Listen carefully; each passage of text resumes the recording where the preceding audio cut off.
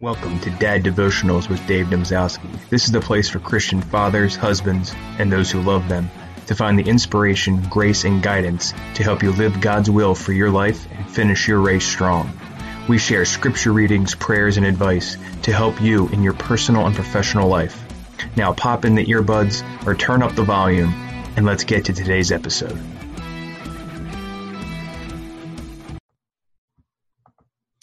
Welcome to Dad Devotionals. I'm Dave Domzowski. Today, I'm excited to introduce you to Father Ted Pulcini. Father Ted is a veteran pastor and professor with decades of experience. He actually retired from the priesthood just last year and was my family's priest at St. Mary's Orthodox Church in Chambersburg, Pennsylvania. He also put together an excellent 3-part lecture series with patristic nectar called Breaking the Twin Shackles, Overcoming Anger and Despair in the Spiritual Struggle. I know I really valued listening to that. Father Ted, thanks for joining me on the Dad Devotionals podcast. It is great to have you. It is my pleasure. It's my honor. Thank you for inviting me. Absolutely. No problem at all. Really quick, was there anything that I left out from the intro that you want to mention here briefly? Well, not really. I mean, as you said, I retired from the parish last year. I also retired from teaching at Dickinson College, where I'd been teaching since 1995. I have to say, I love both aspects of my career. I love teaching and I love being a pastor.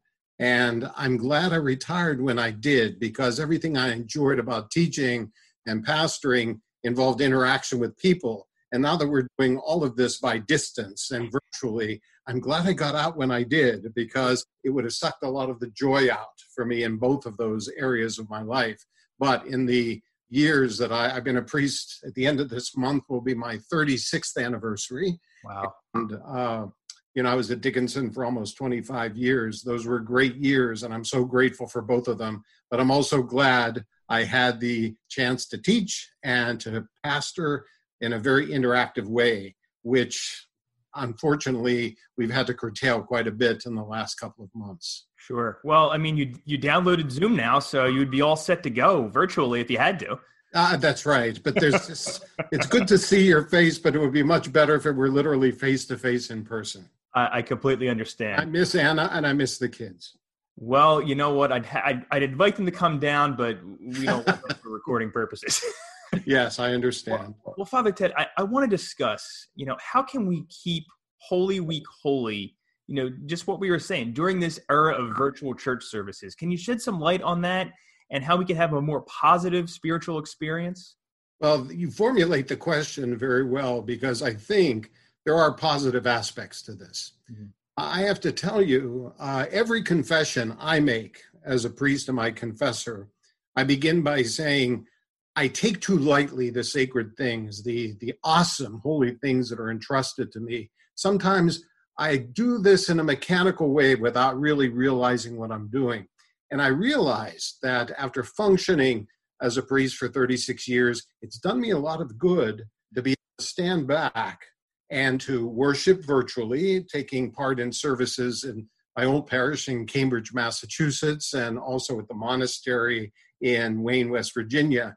But it's given me an opportunity to stand back and to really read the text and meditate on the text and really internalize a lot of the stuff I've been saying for years, but never really had a chance to reflect on. And so having this distance between the externals of worship and, what I'm doing now in isolation or in, self-confinement is really developing my interiority more. And I think that can happen with everyone. Like it or not, we've been forced to become more interior and see the need of that interiority, not just going to church, not just doing what we have to do. Don't hear me wrong. I'm not minimizing the importance of being physically there and engaging in the liturgy as a community. But this forced situation has given me an opportunity to become much more interior in my spiritual life. And I think for a lot of people, that's the way it's been. Sure. So this is a good thing. It's interesting that you brought up the interior, because in my conversation yesterday, it actually debuted today on the podcast as a day of recording. It's April 15th. with Dr. Philip Mamalakis. He actually mentioned a very similar thing about that interior aspect, and that being very important, not only for your spiritual journey, but also for as a parent. And bringing your children up in the church, bringing your children up with proper virtues. How often we say, the church should be in the home as well. Well, now we don't have any excuse. It has to be. Exactly. A lot of the things we set up as an ideal in the past, we've been forced to implement. And I'm sure, Professor Mamalakis has said pretty much the same thing. The interiority is good spiritually, but it's good intellectually, and it's good emotionally. Mm-hmm. And familially. So there can be good things as a result of this. As a former priest, Father, this is your first year not celebrating Holy Week. Mm-hmm. Despite the circumstances, is that a strange feeling for you? Even if you still had the normal services, how is that for you? It is very strange. And the metaphor I use, and I think it has biblical basis, it's like I'm in exile. Mm. We're all in exile. Think about what happened in the history of biblical Israel. The Babylonians came in at the first part of the 6th century BC, and they destroyed the temple. They took the people away, or a chunk of the population away, far away, at a great distance. They took away their stability. They took away their land. They took away the temple. And there they are, hundreds of miles away, and they're in exile. And the exile was painful because they missed their home. They missed the temple, the center of the place where they could worship. They missed the land. They missed so much because they were in exile from it. Well, we're in exile from our temple, so to speak, from the places of our worship. And I think that's what I feel like. I feel as if I'm in exile. I think we're all in exile with this. But there's a saying, the famous Old Testament scholar Bernard Anderson, who used to teach Old Testament at Princeton, in his famous introduction to the Old Testament, said this about the exile in biblical Israel. He brought up this old proverb: the bee fertilizes the flower it robs. In other words, a bee comes in, it swoops down on a flower, and it takes from the flower the nectar that it needs to make the honey, but it also gives something to the flower because of the pollination. It enables the flower to produce seeds, or the flower of a fruit tree to produce a fruit by the pollination. So it takes something from the flower, but it gives something as well. Well, you can see the parallel I'm drawing. The flower was Israel. The bee was Babylon. And it came in and it took from Israel all of these things: the temple, the land, the stability. But they gave Israel something. And here's what I mean. If you look at the history of biblical Israel, what did the exile do? It gave the people a stronger identity. In fact, the term that we use, Judaism, developed in the exile because the people said, these people are from Judah, this is their religion. And so they had to re-energize and reformulate their religion. And that's how we got the word Judaism. And then here they are for some 50 years before the Persians came into power and allowed the people to go back. What did they do? They had to keep worshiping. They had to keep studying. They didn't have the temple anymore. So they said, no, we still exist in this exile. We still have our faith. We still have our commitment to God. And what did they develop? They developed something you already know about, the synagogue. The synagogue before the exile. But when the people came back from the exile, they brought the synagogue with them. So it enriched. They rebuilt the temple and they brought the synagogue back with them from exile. That's what we're up to now. Interesting. No, I like that analogy. Yeah, I mean, in isolation, the bee, in this case, is the coronavirus. Right. It's taken from us so much. But if we look at it correctly and positively, it's given us some opportunities for spiritual depth and expansion. Now, last one I want to make in this analogy. The people came back from exile, but not all of them came back. Many people stayed in Babylon. They had gotten used to it. They sort of liked it, And But when Cyrus issued his edict telling the Jews you can go back, the people who were really committed did go back. And they had a lot of trouble rebuilding the temple, but they did it. And they had the added advantages of having the temple and the synagogue. In Jesus' time, for instance, Jesus went to the temple and he also went to synagogues. Right. So you had the people come back from the exile who were really committed. And they really had a struggle to rebuild everything they had lost. That's what we're going to face. Hopefully sooner rather than later. I just saw this Harvard study that said, barring the development of a vaccine, we may have to practice distancing until 2022 in various ways. Now, everyone hopes we'll have a vaccine before then, and that will really help to things. It's never going to be exactly like it was. You're right. It's interesting you bring up people not coming back. I think from a secular perspective, I don't know how many people want to come back to work after working telework 5 days a week. No, that's exactly right. There are certain advantages to this. I'm wearing slippers right now, so I mean. Yes, and I was just saying, well, I have my clericals on now, but I don't have black pants on because I'm sitting down and I know no one can see that. But I have to tell you, there are certain things that are bad that we've adopted as a result of this distancing and isolation, a laziness and so forth. But there are good things, as I said. We have to focus in on those good things, stand back and say, what is it that we learned as a result of this? And then when we come back to rebuild a lot of what we've lost, how do we enrich our experience with what we brought back with us? And as I said, I'm glad I'm retired because that would be a real challenge. Absolutely.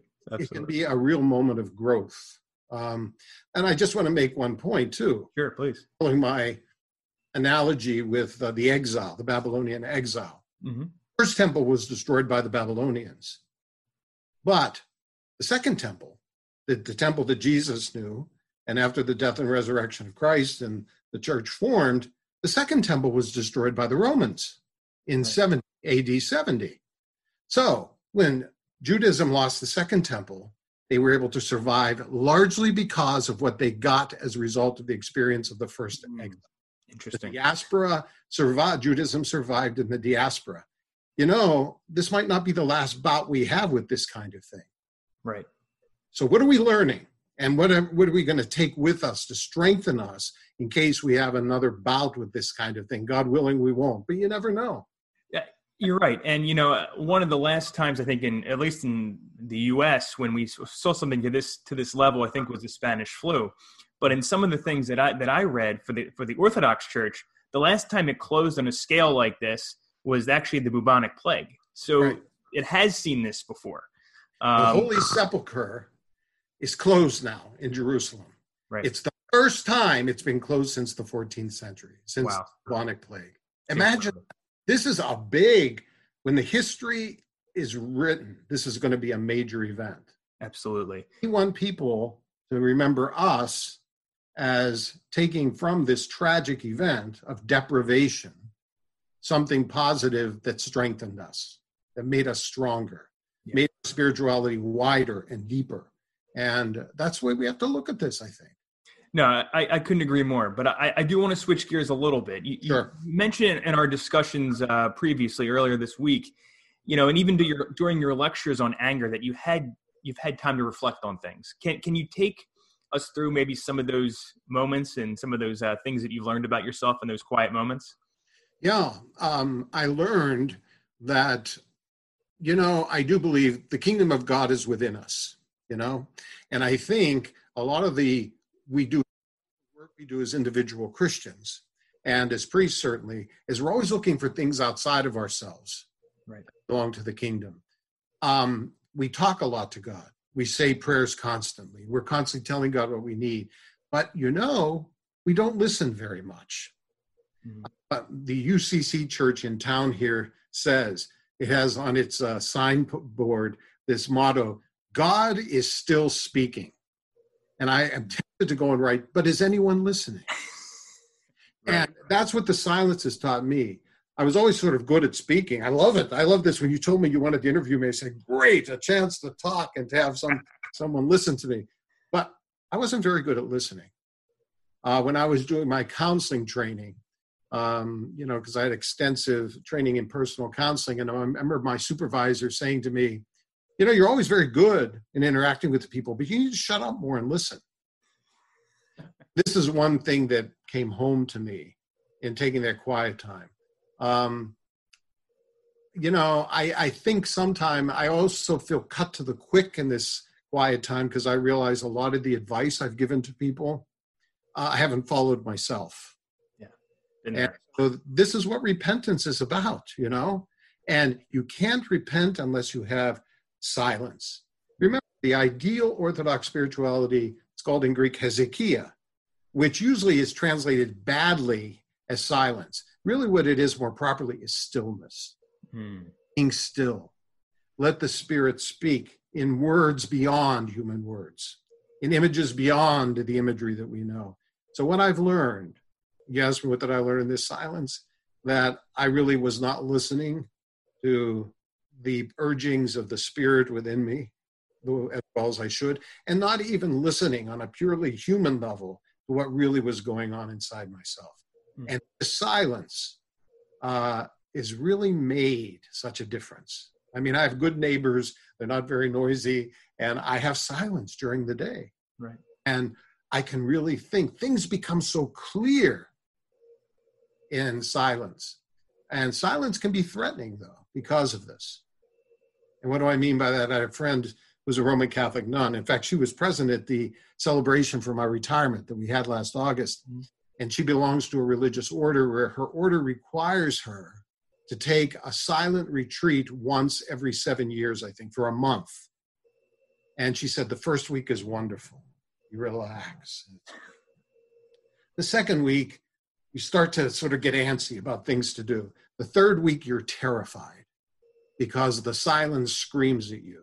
It really forces you to go into yourself and to listen. And the fourth week, hopefully, is a time of arriving at a higher level because you have listened. So I think, asceticism, we talk a lot about asceticism. I think there are two elements of asceticism. The first is deprivation. You deprive yourself of something. And the second is, after the deprivation, you have this sense of reconstruction. All right? You're deprived of something and you discipline yourself to rebuild yourself on the basis of that deprivation. Now, when we talk about asceticism, usually it's voluntary, right? You voluntarily fast. You voluntarily restrict your diet and pray more. These are all voluntary actions. And as a result of that, you discipline yourself to do certain things. But that's all voluntary. This has not been voluntary. Absolutely. It's externally imposed. So in a way, it's like an enforced asceticism. Right. And that's the other point I want to admit to. But that I, arrive at during this silence, that my asceticism was always hedging my bets in some ways. I was never fully into it until the situation external to myself made me take it with utmost seriousness. So this has been sort of a time of genuine, I don't want to be overly melodramatic about it, but it's a time of real repentance for me. No, I can appreciate that. But, since this is a podcast that's really devoted to Orthodox fathers and husbands, sometimes having that chance for silence doesn't really come often or easy, even during this period, this pandemic. So, what advice can you offer parents, dads in particular, about overcoming something like anger? Because that was a subject of your amazing talk. It's something that I struggle with. And it's something that, while maybe for some people it is a chance to have silence right now, for dads, especially those working from home like me, it's actually a chance for increased noise, because we, in going to work and having a commute, that would be my time to reflect. That would be my time for silence. I don't have as much time for silence as I used to. So, and it invokes that anger because I don't have that time to compress or decompress, I should say. And even Dr. Philip Mamalakis yesterday, in speaking with him, he actually relayed to me the same thing. You come out of your office as a father, you come out and it's even working from home, it's quiet, you're engaged with your work, and then you walk into chaos. Yes. Well, first of all, I'm glad you brought this up. If you remember from the talks I gave about anger. By the way, I came up with that topic not because it was assigned to me. The priest, Father Josiah Trenham, and the clergy, the Metropolitan, when I gave a series on the same topic, the clergy of the Western Diocese, they let me choose the topic. Why did I choose that topic? Because it's something I struggle with too. There's an old saying is, listen to what a preacher preaches about because his first audience is himself. Right. And anger is something inside me as well. Now, getting to the situation of parents like you and not having silence, craving the silence. Exactly. The kids buzzing around and, all of this. And this is something that I think, if you remember in the advice I gave, I said, one of the ways to overcome anger, one of the techniques that really has a patristic basis, it sort of surprised me a little bit, where some of the writers will say, imagine becoming angry. Imagine things that are going to provoke your anger in a day. And you really can do that pretty accurately. Things that are going to really tick you off and make you angry and really set you off. And then they said, imagine in your mind how you're going to deal with that in a more constructive way than you have in the past. In other words, think about what's going to trigger the anger and preemptively deal with it so that when it does happen, you're not thrown by it. Now, I think for parenting, your kids, and your kids know you too, but you know your kids and you know what they're going to do and not do. Right. And so we have to learn in situations like this to bloom where we're planted in a better way.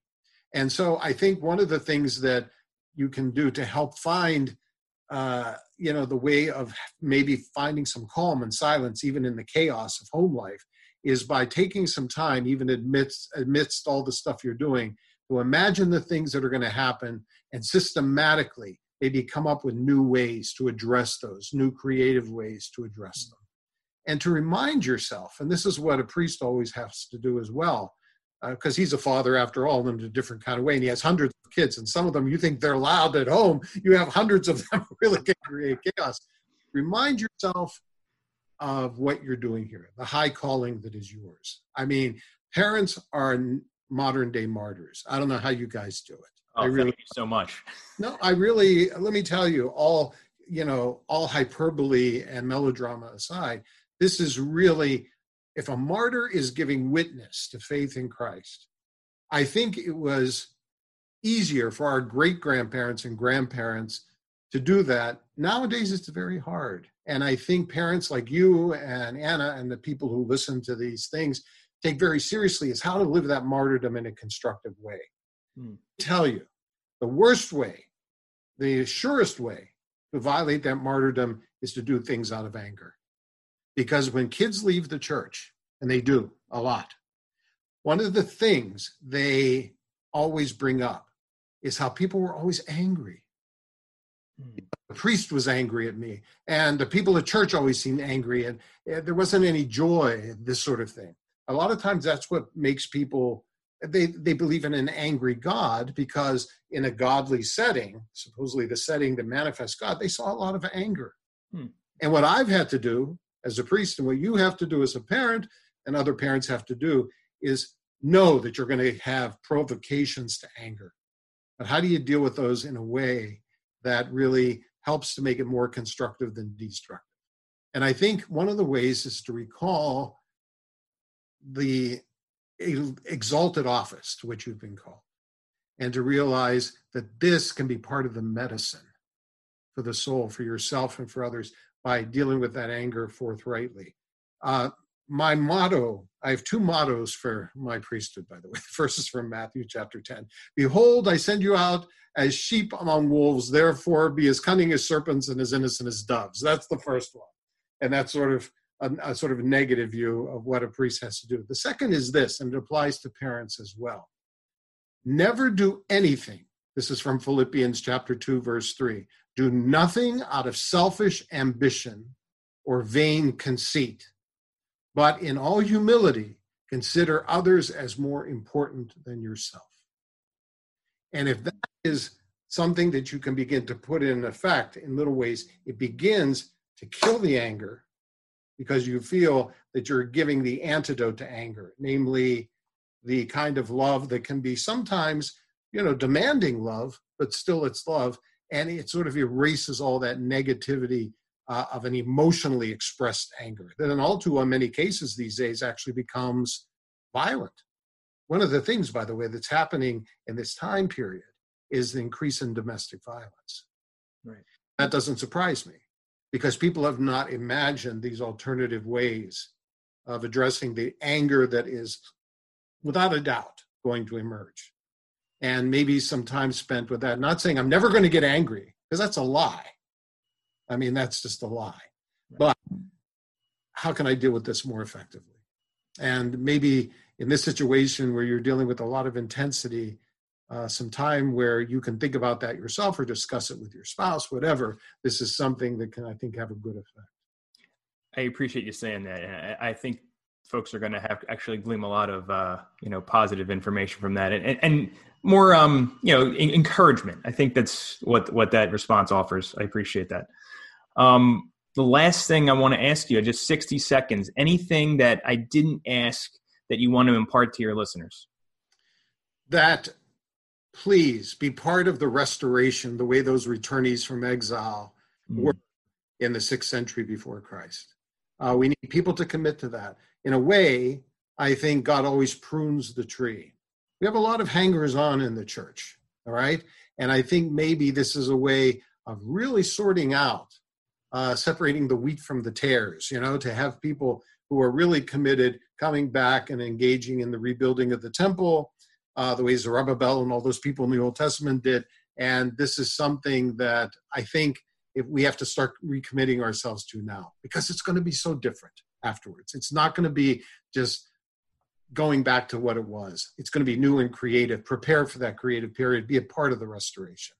You're absolutely right, Father. And, I just want to say thank you so much for joining me on the podcast. This was excellent. I really do appreciate it.